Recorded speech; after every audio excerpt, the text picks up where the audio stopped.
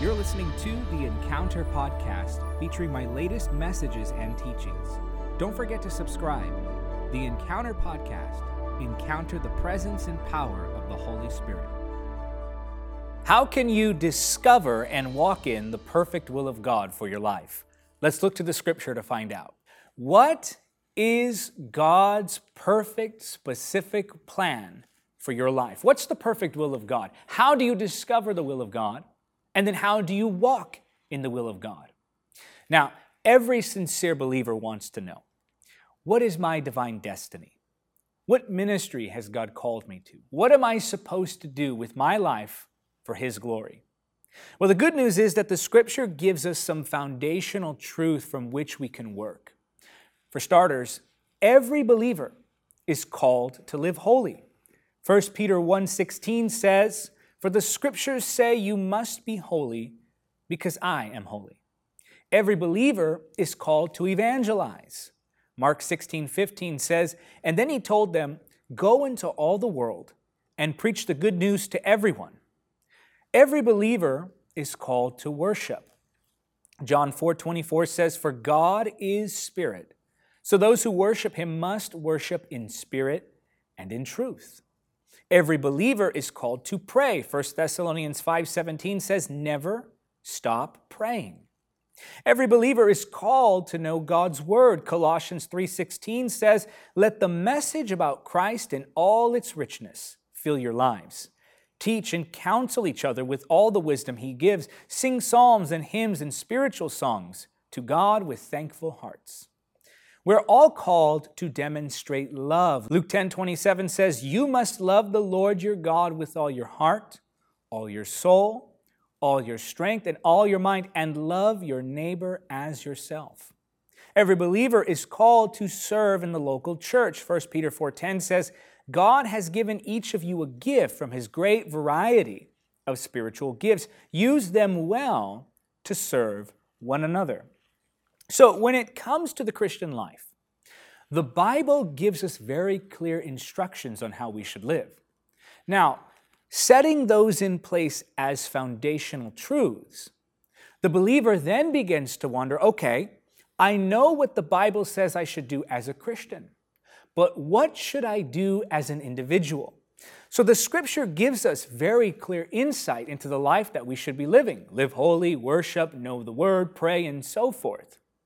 But what should you do specifically? And this is where believers become confused or frustrated because they want to know, specifically for my life, with who God created me to be, what is my divine destiny? Well, the Scripture, of course, has the answer. Let's go to Matthew chapter 25. I'm going to read a parable here that's quite popular. Matthew 25, let's begin at verse 14.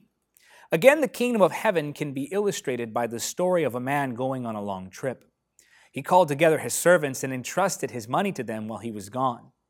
He gave 5 bags of silver to one, 2 bags of silver to another, and 1 bag of silver to the last, dividing it in proportion to their abilities. He then left on his trip." So here, the master is giving to his servants resources.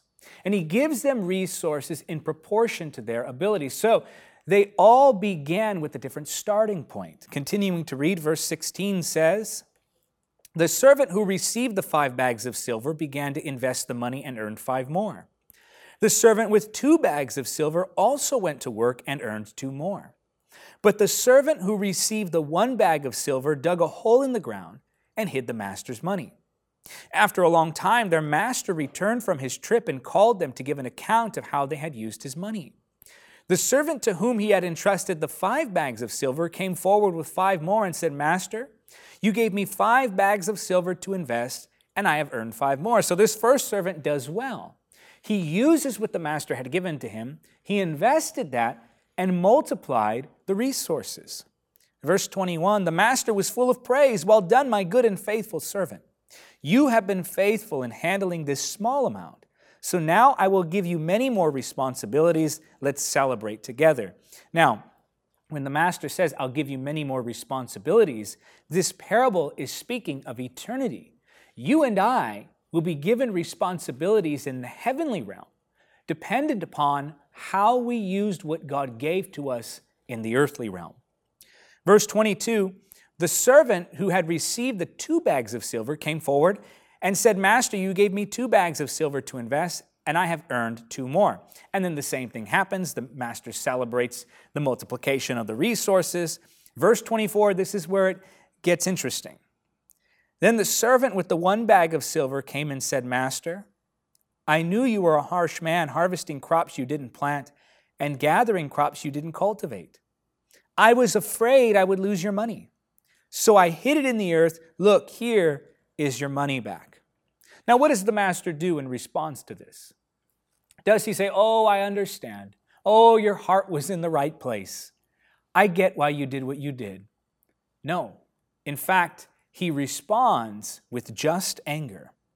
Verse 26, but the master replied, you wicked and lazy servant. If you knew I harvested crops I didn't plant and gathered crops I didn't cultivate, why didn't you deposit my money in the bank? At least I could have gotten some interest on it. Then he ordered, take the money from this servant and give it to the one with the 10 bags of silver. To those who use well what they are given, even more will be given, and they will have an abundance. But from those who do nothing, even what little they have will be taken away. Now, the servant who was rebuked did nothing with what the master had given to him.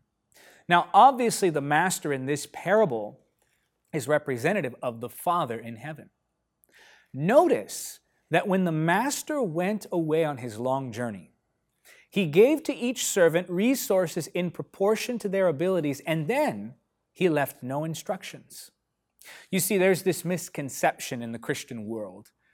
We imagine that we're going to stand before God one day, and he's going to say, you were supposed to be a lawyer, but you became a doctor instead.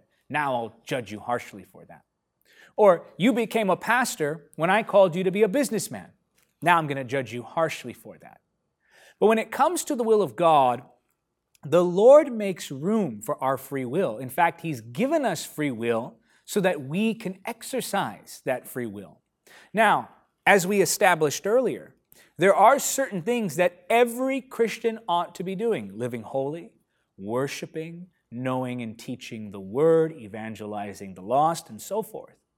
But when it comes to the specific will of God for your life, it's actually quite simple, and we see that in the parable. God gives you resources often without specific instructions. Now, this isn't to say that there aren't moments or seasons where God will ordain very specific things for your life. But more often than not, it's as you're going that the Spirit is guiding.